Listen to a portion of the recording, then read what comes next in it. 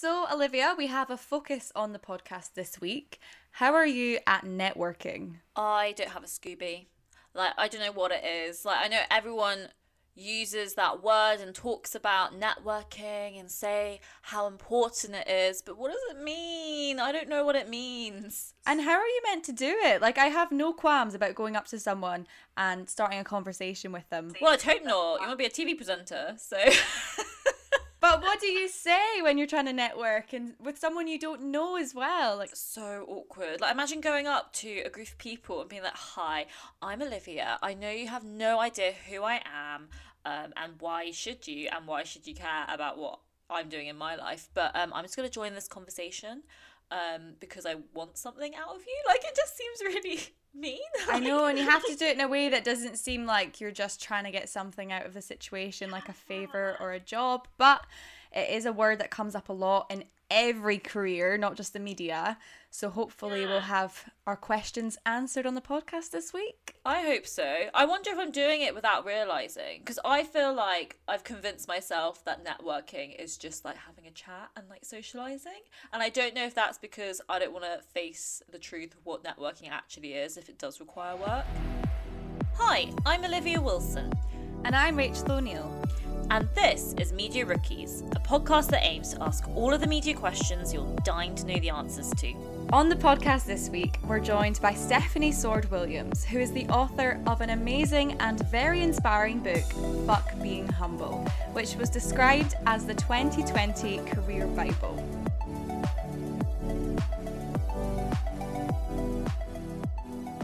Before I got into the media industry and went into broadcasting, etc., I honestly didn't have the first clue about networking. So in terms of even knowing, like hearing that word and knowing what it meant, I didn't have the foggiest idea. So for people who might have heard it kind of on, on the grapevine and heard it kind of thrown into discourse, what is networking?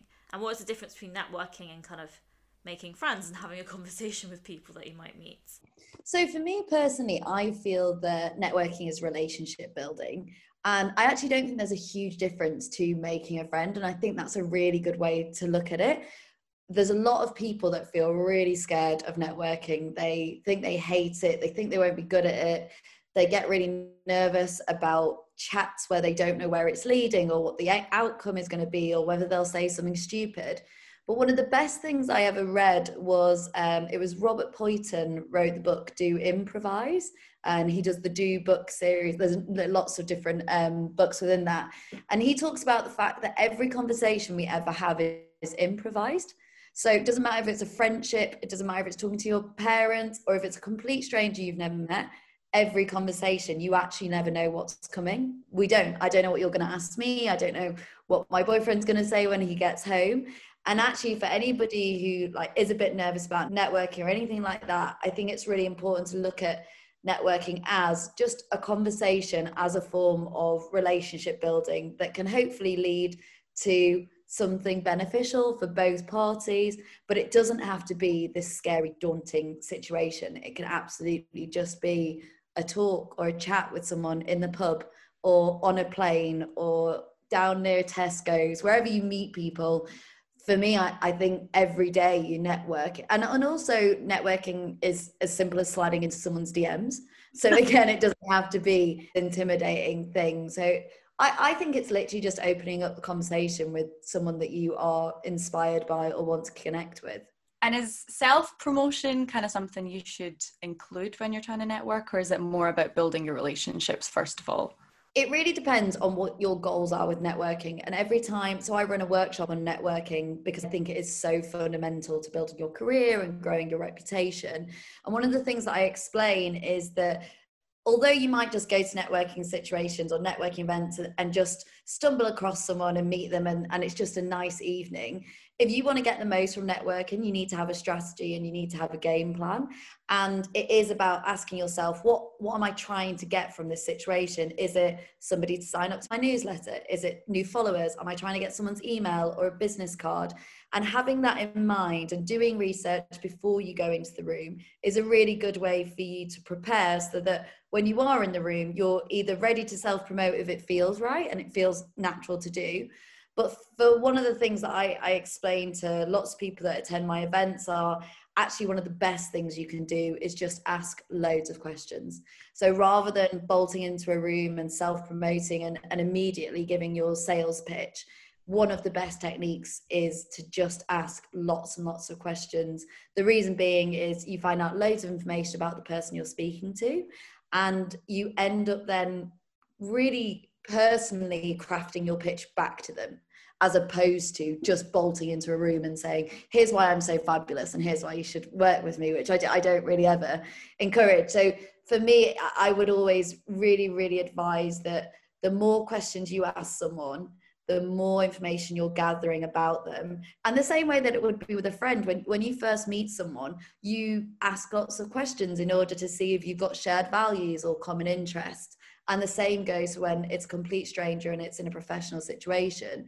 The more you can find to bond with, the easier it'll be to begin that relationship. People love kind of talking about themselves. So I know that if you ask someone a question, they usually remember you more fondly. I don't know if this is true, but apparently this is the psychology of it. They remember you more fondly because, you know, people like to talk about themselves. They're familiar with themselves. It's the kind of area they're comfortable in.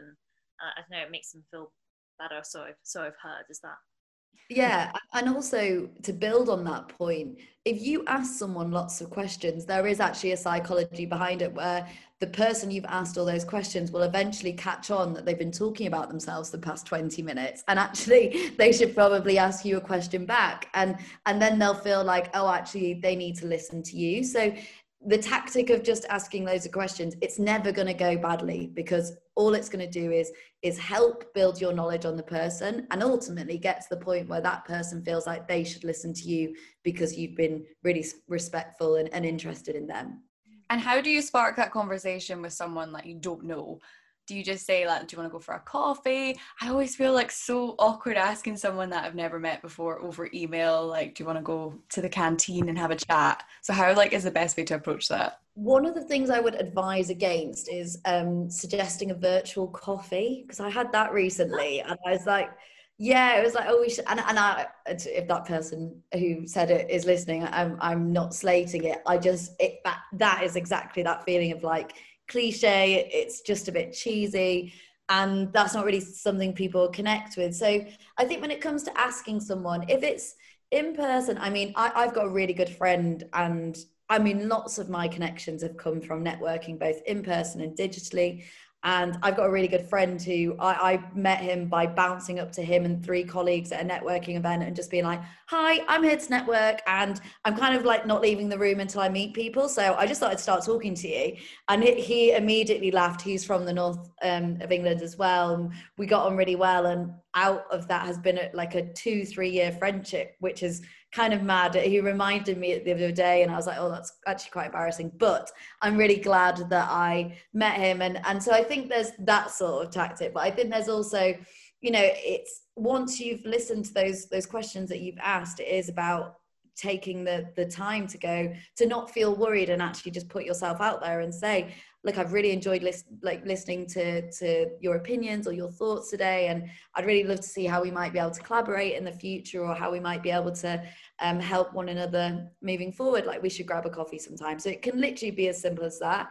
I think if you're messaging someone digitally, again, one of the simplest ways to make people feel they should connect with you is by highlighting either something they're missing that you might be able to offer them, or the ways that you can help benefit them, because it's really hard to say no to either of those approaches. So I always say to people, try and give them so many options that they can't say no to you, because at some point they're going to be like, okay, fine, I'll take your email address, or fine, I'll sign up to your newsletter. So I call them mini milestones, which are small steps that help you reach your big goal.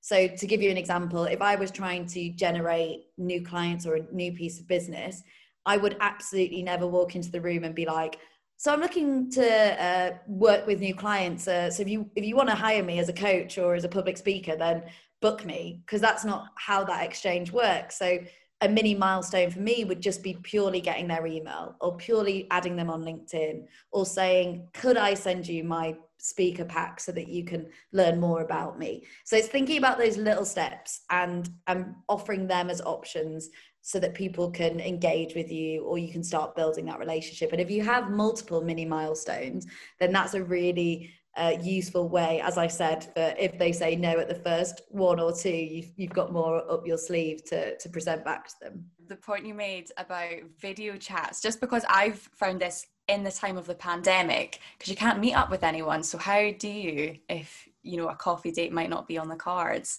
Because I have been told to say like do a virtual meetup, but now you're saying don't do that, and I'm like, oh. I just don't like the virtual coffee, because that's it's like weird, drinking the coffee in front of them.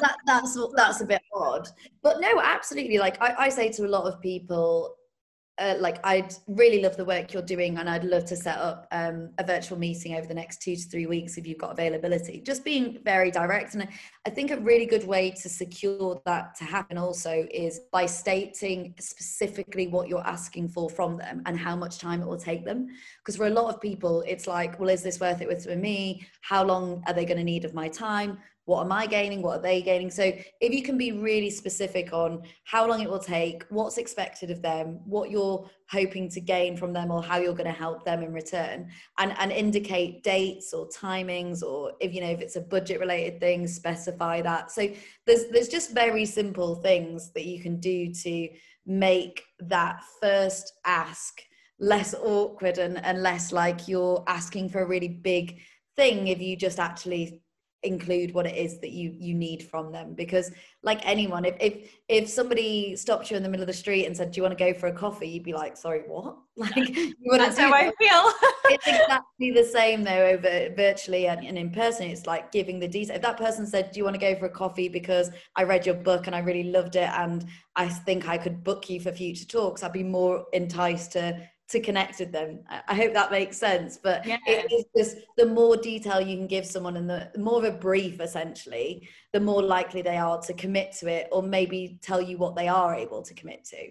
How do you make sure you don't come across looking disingenuous? Because obviously, as you say, you don't want to go up to someone and say, hi, I'm looking for, if your example is new clients, please be my new client. But equally, how do you come across trying to network without, I mean, I suppose it's that elephant in the room. We both know why we're there and what we're doing, but neither of us really said it. It's about that unsaid narrative, and how do you kind of navigate that? It seems like a fine line to tread between coming across perhaps disingenuous, but also trying to be polite. I think it's really hard for us Brits, particularly because we struggle with networking and we're petrified of self-promotion. I think the question you have to ask yourself with how do you not come across as you're faking it, or you've got some hidden agenda, is what's the value add that you bring? What is it that you help people with? So if, for example, let's take Foot Being Humble and my journey is, if my goal is to ultimately help empower people and support them, a lot of my conversations around that evening would be around that, and it would be me dropping insights or pearls of wisdom around that topic of imposter syndrome or confidence building, in which they're starting to learn more about me and gauge who I am as an individual, how I help people. I can talk about my journey and my process, but I might not say, book me immediately, because I haven't built that respect and that trust. So I think it's about almost just showing elements of the process that maybe you do, or the service that you offer, talking about some case studies or things that you've done, just not directly going in with that heavy sales approach immediately. And I always give the example of when you use, I talk about the sales funnel. So a sales funnel is when you're thinking about ways to get people into your funnel, and networking is a way of doing it.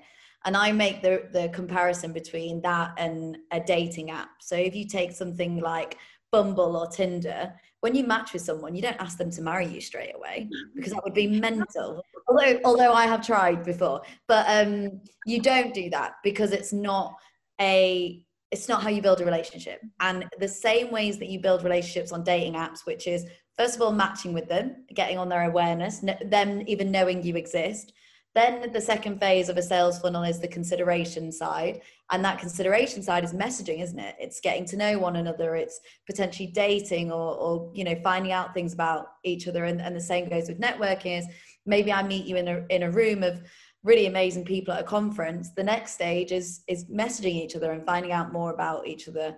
And then that third stage is the conversion, which after we've built that relationship, I'm able to then pitch myself to you, whether that is marriage or to generate new clients or work. So I think it is really looking at it as a staged approach and not just thinking, I'm going to go in and I'm going to sell tonight, because that isn't how I personally think it's a successful approach. I think it is more, I've always been really interested in relationship building. And I think the people that build relationships are the ones that focus on building the relationships are the ones that come across as more genuine.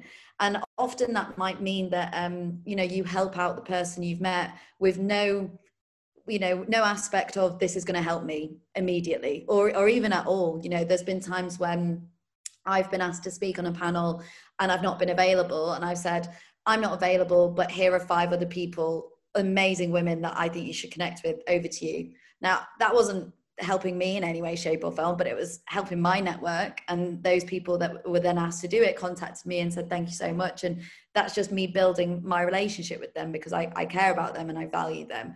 Hopefully they might swing that back to me one day, but it's doing things without the expectancy that it will come back. And it's very much like a friendship, you know, you don't buy a friend dinner expecting you're going to get it back every time. It doesn't have to be as hard as it sounds, because you should just treat it like any new friendship or relationship that you really care about. Mm-hmm. And I was going to ask about your book. I love the title of it, Fuck Being Humble. What was the inspiration behind that? And like, where did the idea come about? So it's, I mean, we're talking about networking today, which is a great tee into it. But when I first moved to London, I joined a startup and I took on 2 titles of a senior account manager and a new business manager. I'd never really worked in new business development. It was my first time of going out there and trying to get clients and generate business, which I thought would be easy as somebody who classes themselves as an extrovert.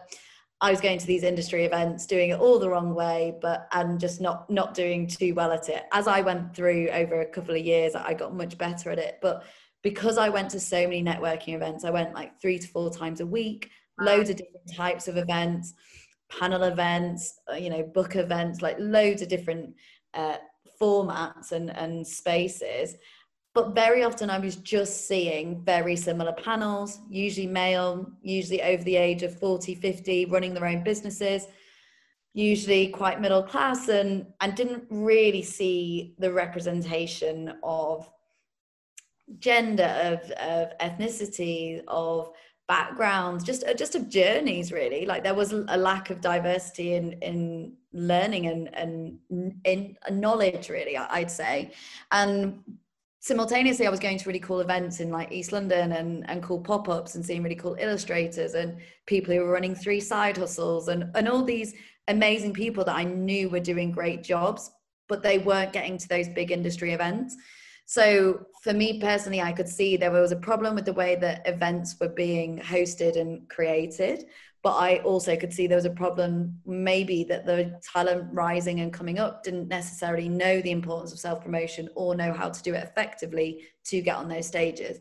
And I said to myself, rather than wait for me to get invited or those people to get invited, I'm going to create my own stage. I'm going to run my own community events and I'm going to spotlight the people that deserve spotlighting. And that's sort of where Fuck Being Humble was born from, because the insight is, I think we are so humble, we miss out on opportunities. And particularly in the UK, but also the areas around the world, you're rewarded for being humble and modest. And I actually don't think that's an effective way to get yourself seen. And so, yeah, it was always meant to just be like community events. And I wanted to turn networking on its head. And when you come to my networking events, there's like a DJ playing 90s and noughties R&B and hip hop, and Aperol Spritz are sponsoring. I love that now. you know, like it's a party, it's like a fun night out, and you learn and you network, and it's not awkward, and you stand up and pitch yourself in front of a room of 100 people. And my goal was to completely flip networking on its head and change what it means to self promote. And you know, within a few months I was approached about writing a book, and wasn't particularly sure I was capable of doing it, and politely refused. And then following a few months of Being Humble growing and really doing well with the events, I rung up the agents and said, okay, if suppose I entertain this idea, where do I even have to start?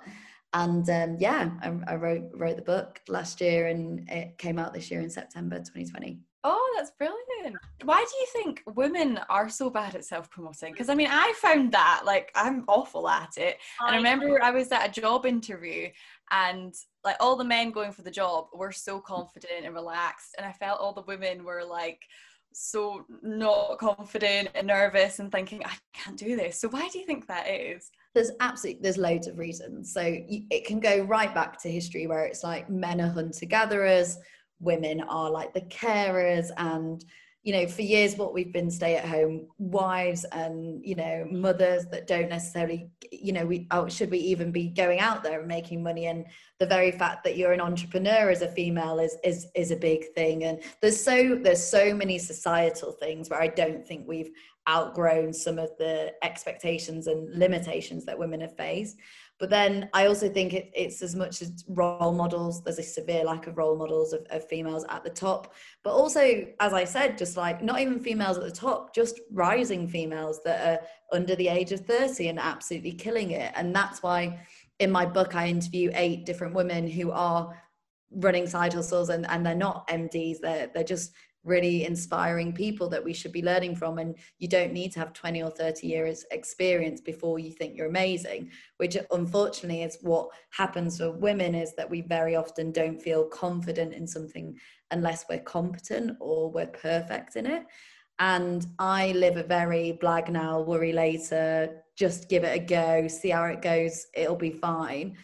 And I'm trying to instill a bit more of that mindset into many of the women that I meet, because it is a real issue, and imposter syndrome is a really a big issue amongst women all over the world. And one of the first questions I get asked is, how do you battle imposter syndrome? How do I push through this? How do I show people what I think of myself without getting criticized, and all these things? And I think, you know, we're also scared of what other people will say. And that's usually one of the biggest things, is women are affected differently. I had a situation where I posted a photo of myself with my book the first time I'd got it, at the physical copy. And somebody who was a man messaged me saying, how smug do you look in this?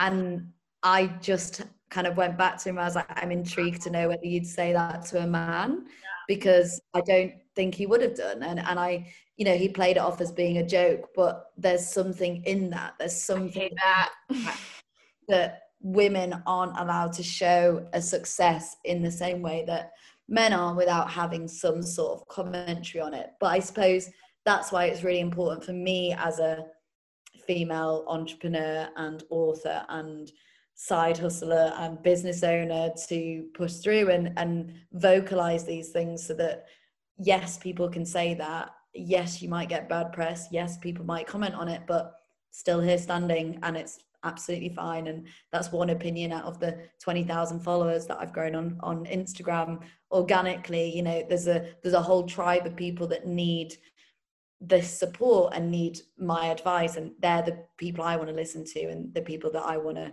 give my time to and support. And that's sort of one of the things that I wish more women looked at, was you're always going to get critics, you absolutely are, but it's about listening to the ones that are important versus people who just feel they need to have an opinion. I think as well, what you were saying before about people, you know, you have kind of adopted this idea of, you know, I'll blag now, worry later.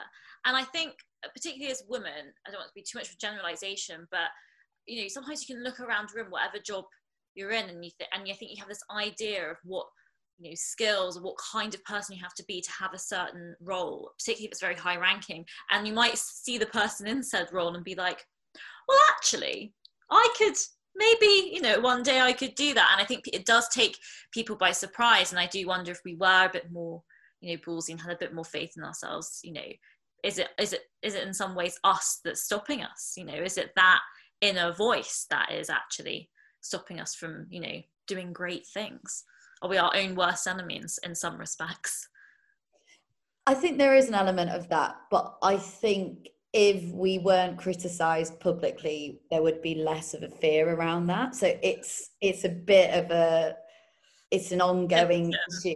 Yeah. You kind of, you're always going to have a critic inside you. And I did a TEDx talk in the summer, and I wrote an article recently about why I hate it, and I'm not proud of it. And I actually was worried about sharing it because I didn't want to be critiqued on that alone. And what I wrote about was the fact that not everything you do can be perfect. Not all of your work is going to be amazing, but you shouldn't let that be any less of an achievement.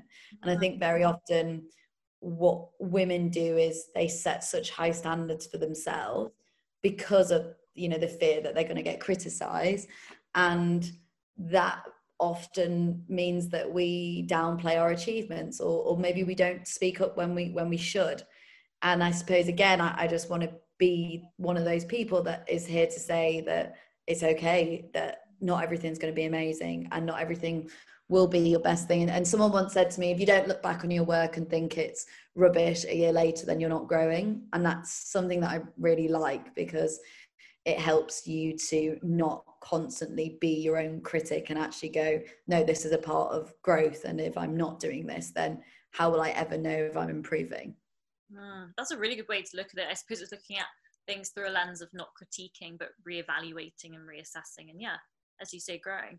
I do have a question as well in terms of if you're in a junior position and you're trying to approach, say, a senior management or a senior to network in these kinds of ways and have these conversations, but you've got that kind of inner voice that's stopping you, and you feel like you actually don't have a lot to offer, or what could you possibly offer this senior person?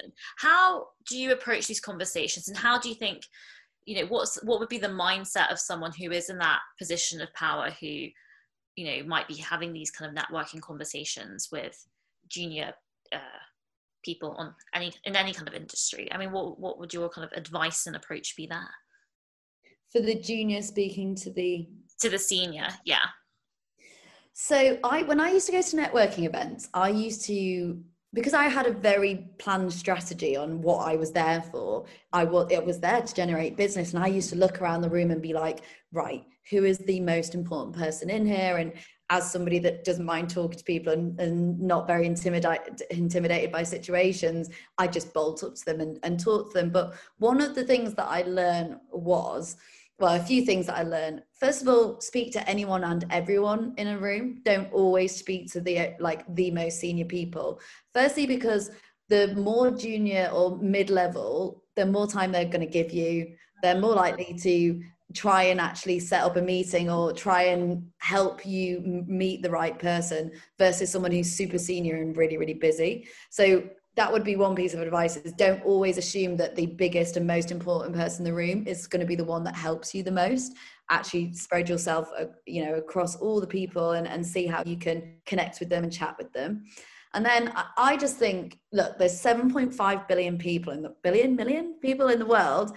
And if it goes wrong, you don't have to see them again, ever. You will most likely never see them, and there'll be a whole other load of people that you can go embarrass yourself to instead, and that'll be it. And nobody will be talking about you. It won't be the worst thing that's ever happened in your life. And the more you can get your head into that, the better. I talk about it at my networking event, where I went to an international design festival, and the creative head of Google was speaking, and I was absolutely mesmerized by him. And I was like, I am fascinated by everything you've talked about. Like, I would just love you to be my mentor. And he just looked at me like shocked, like, who is this person that I've never met before? And she's just got to us. And he was like, Love it. Sure. But ultimately, like, what was he going to say? No. And then I was like, okay, no worries. I'll see you later. But he was like, sure, take my business card. And then 2 weeks later, I was in Google's head office in London chatting to the creative head of Google. And that was like, it was a 15-minute chat, and it wasn't a very long-lived mentoring relationship. I only met him once, but it is proof that, like, for me, I'm a big believer, if you don't ask, you don't get.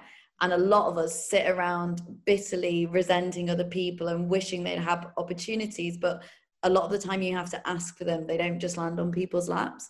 And that is one of the most important things I say when you go to networking events, is like, you either ask in that moment or you miss out and you will kick yourself the rest of your life. So just get on with it and just suck it up and care less, really. And ultimately remember, like, you either sit at home on the sofa watching Love Island or whatever's on TV, or you have plucked up the courage to go to this networking event, and you need to make the most of it whilst you're there. So just do it. And how do you make like that much of an impact, say if you're not in an actual event, or if you're like across the borders from someone you want to network with? Like, how do you make like an impact like that? So I would always encourage people to try and get on some sort of a Zoom call or a virtual call of some sorts, because ultimately people buy people, and it's going to be the best way to secure whatever it is you're looking for. So that would be my advice, is just try and get some sort of like interaction, because it can be really hard when you're chasing emails you've never met. You don't know if it's worth it for either side. So that would be one example. I think if you really want something, like I've been talking to a lot of students recently, like how do I stand out when I've not got experience? How do I make them remember me? And if you really want something like a job at Depop, for example, and you really want to try and get on a call with this person, then make a short proposal on how Depop could turn their amazing network that they've created into an even bigger network in 2021. Or create something extra, surprise them, give them an insight into your world. If you really want to have someone as a client, then do a bit of a prospective pitch and look at their social media and say, I think you're doing this great, but if we work together, here are 10 different things that I could help you with, and that could increase your revenue or following by this percent. Like, don't be afraid to actually go that extra mile to give a bit of insight or value, a lot like we talked about, as you would in person. You've just got to do a bit of harder work and potentially put a bit more effort into building that relationship before it's begun. And I think you've got to remember that at the moment everybody are getting so many emails, there are so many DMs and messages, and ultimately it is up to you to think about, okay, if I really want this opportunity, what are the best ways I can demonstrate my skills and my value to this person? What advice, just before we let you go, what advice would you give to your kind of former self? I always say, and I think I've managed to not get too trapped by this, but don't let labels limit you. And specifically for this podcast and this conversation that we're having around networking, is I see it time and time again where introverts come to me and they say, I'm an introvert, I can't network. And I'm like, one, who gave you that label? Was it you, or was it somebody in passing when you were 15 and you've stuck with it for the past 10 years? Two, you need to understand the difference between an introvert and an extrovert. They're very different things. It doesn't mean that one is better at networking. One buzzes off networking, one is more tired from networking. That doesn't mean that you can't do it. It doesn't mean you can't get good at it. And I think very often we let the labels that we were given throughout childhood, school, and in the workplace define whether we are able to do something. And that's really, really bad. I have it when I was growing up. I was always told I was the creative one, which massively I struggle with personally, of like, when I've written a book, I'm like, is that an intellectual thing because I've written a book, or am I still classed as the creative one? And it can be really debilitating, you holding on to those labels, and you need to let yourself go, because ultimately we change so regularly and we change so often. So please just don't let a label that either your parents gave you when you were like 10, or your first boss said to you in your first ever job, or even your current boss or clients have made a comment, like, please don't let that be the reason that you don't put yourself out there and you don't live with a fuck being humble mindset. Because ultimately they are just words from other people. It does not define you, and it absolutely shouldn't stop you from experimenting or trying things that could absolutely change your life.